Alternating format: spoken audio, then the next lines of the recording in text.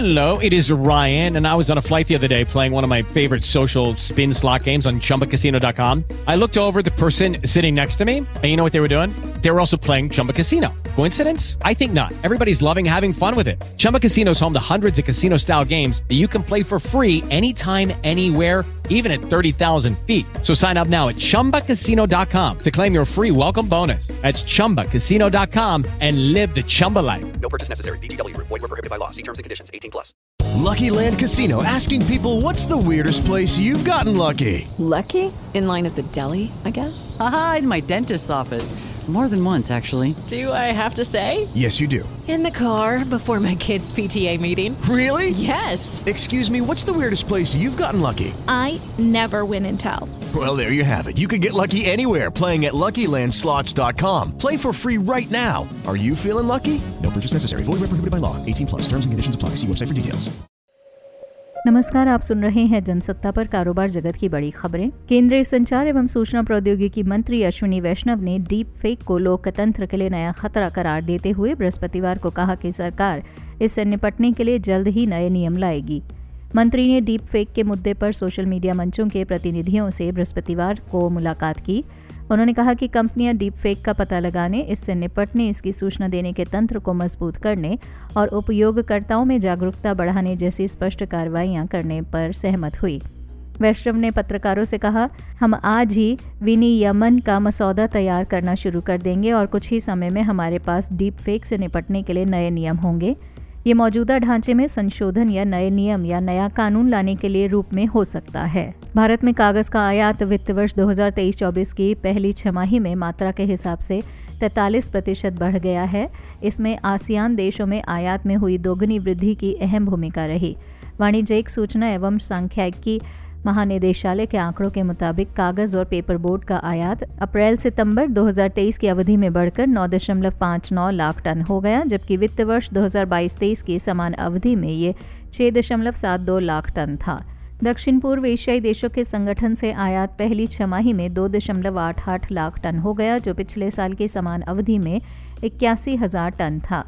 वहीं समीक्षाधीन अवधि में चीन से आयात 1.86 लाख टन पर लगभग स्थिर रहा। मूल्य के लिहाज से देश का कुल कागज आयात अप्रैल-सितंबर की अवधि में 6,481 करोड़ रुपए रहा, जबकि पिछले साल की समान अवधि में ये 5,897 करोड़ रुपए था। वैश्विक सॉफ्टवेयर कंपनी नेटऐप का मानना है कि घरेलू विक्रेताओं की कमी भारतीय बाजार को खुला बनाती है, जहां कोई भी निष्पक्ष आधार पर प्रतिस्पर्धा कर सकता है। अमेरिका के सेंट जोस में स्थित कंपनी मध्यम अवधि में जापान को पीछे करके भारत को एशिया का सबसे बड़ा बाजार बनाना चाहती है। केरल में जन्मे नेटऐप के मुख्य कार्यपालक अधिकारी जॉर्ज कुरियन ने कहा कि एशिया दुनिया के बाकी हिस्सों की तुलना में बेहतर प्रदर्शन कर रहा है। कंपनी के राजस्व में इस महाद्वीप की हिस्सेदारी मौजूदा 18% से बढ़ाकर 20% करने का लक्ष्य तय किया गया है। कुरियन ने यहां कंपनी के वार्षिक कार्यक्रम इनसाइट के मौके पर पीटीआई भाषा से कहा, भारतीय बाजार का आकार और दायरा मजबूत है। ये दुनिया में सबसे तेजी से बढ़ने वाली बड़ी अर्थव्यवस्था है और यहाँ कोई प्रमुख घरेलू विक्रेता नहीं है, इसलिए भारतीय बाजार निष्पक्ष आधार पर प्रतिस्पर्धा करने के लिए सभी के लिए खुला है। इसीलिए हमारा मानना है कि ये एक अच्छा अवसर है। वित्त मंत्री निर्मला सीतारमण ने बृहस्पतिवार को कहा कि साइबर धोखाधड़ी के बारे में लोगों के प्रति जागरूकता उत्पन्न करने और धोखा देने वालों को प्रणाली से खिलवाड़ करने से रोकने के लिए प्रौद्योगिकी की बागडोर अपने हाथ में लेने की ज़रूरत है। Digital acceleration and transformation expo के प्रौद्योगिकी संबंधी सत्र में मंत्री ने कहा कि लोगों को फ़ोन या एसएमएस के जरिए निशाना बनाए जाने वाले साइबर धोखाधड़ी के मामलों पर अंकुश लगाने के लिए सरकार समय समय पर सार्वजनिक क्षेत्र के बैंकों की समीक्षा करती है। नियामक भारतीय रिजर्व बैंक अपनी स्वयं की प्रणाली की समीक्षा करता है। बीमा कंपनियां भी अपनी प्रणाली की समीक्षा करती हैं।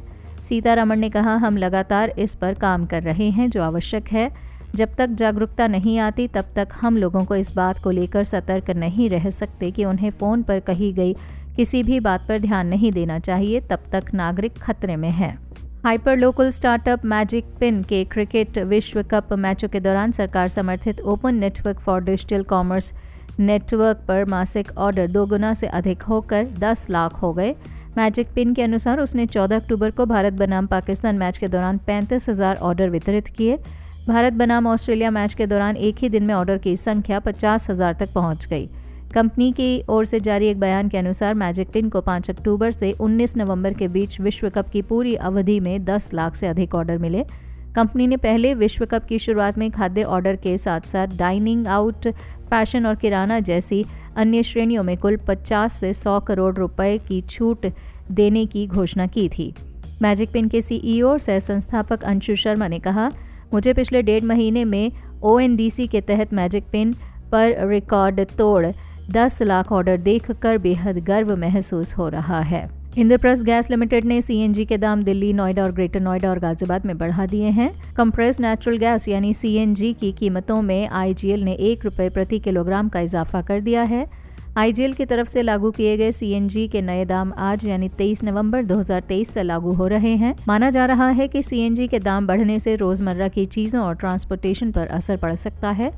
गौर करने वाली बात है कि CNG की कीमतें बढ़ने से ऑटो रिक्शा का किराया और ट्रांसपोर्टेशन के जरिए सप्लाई की जाने वाली डेली इस्तेमाल होने वाली चीज़ें महंगी हो सकती हैं।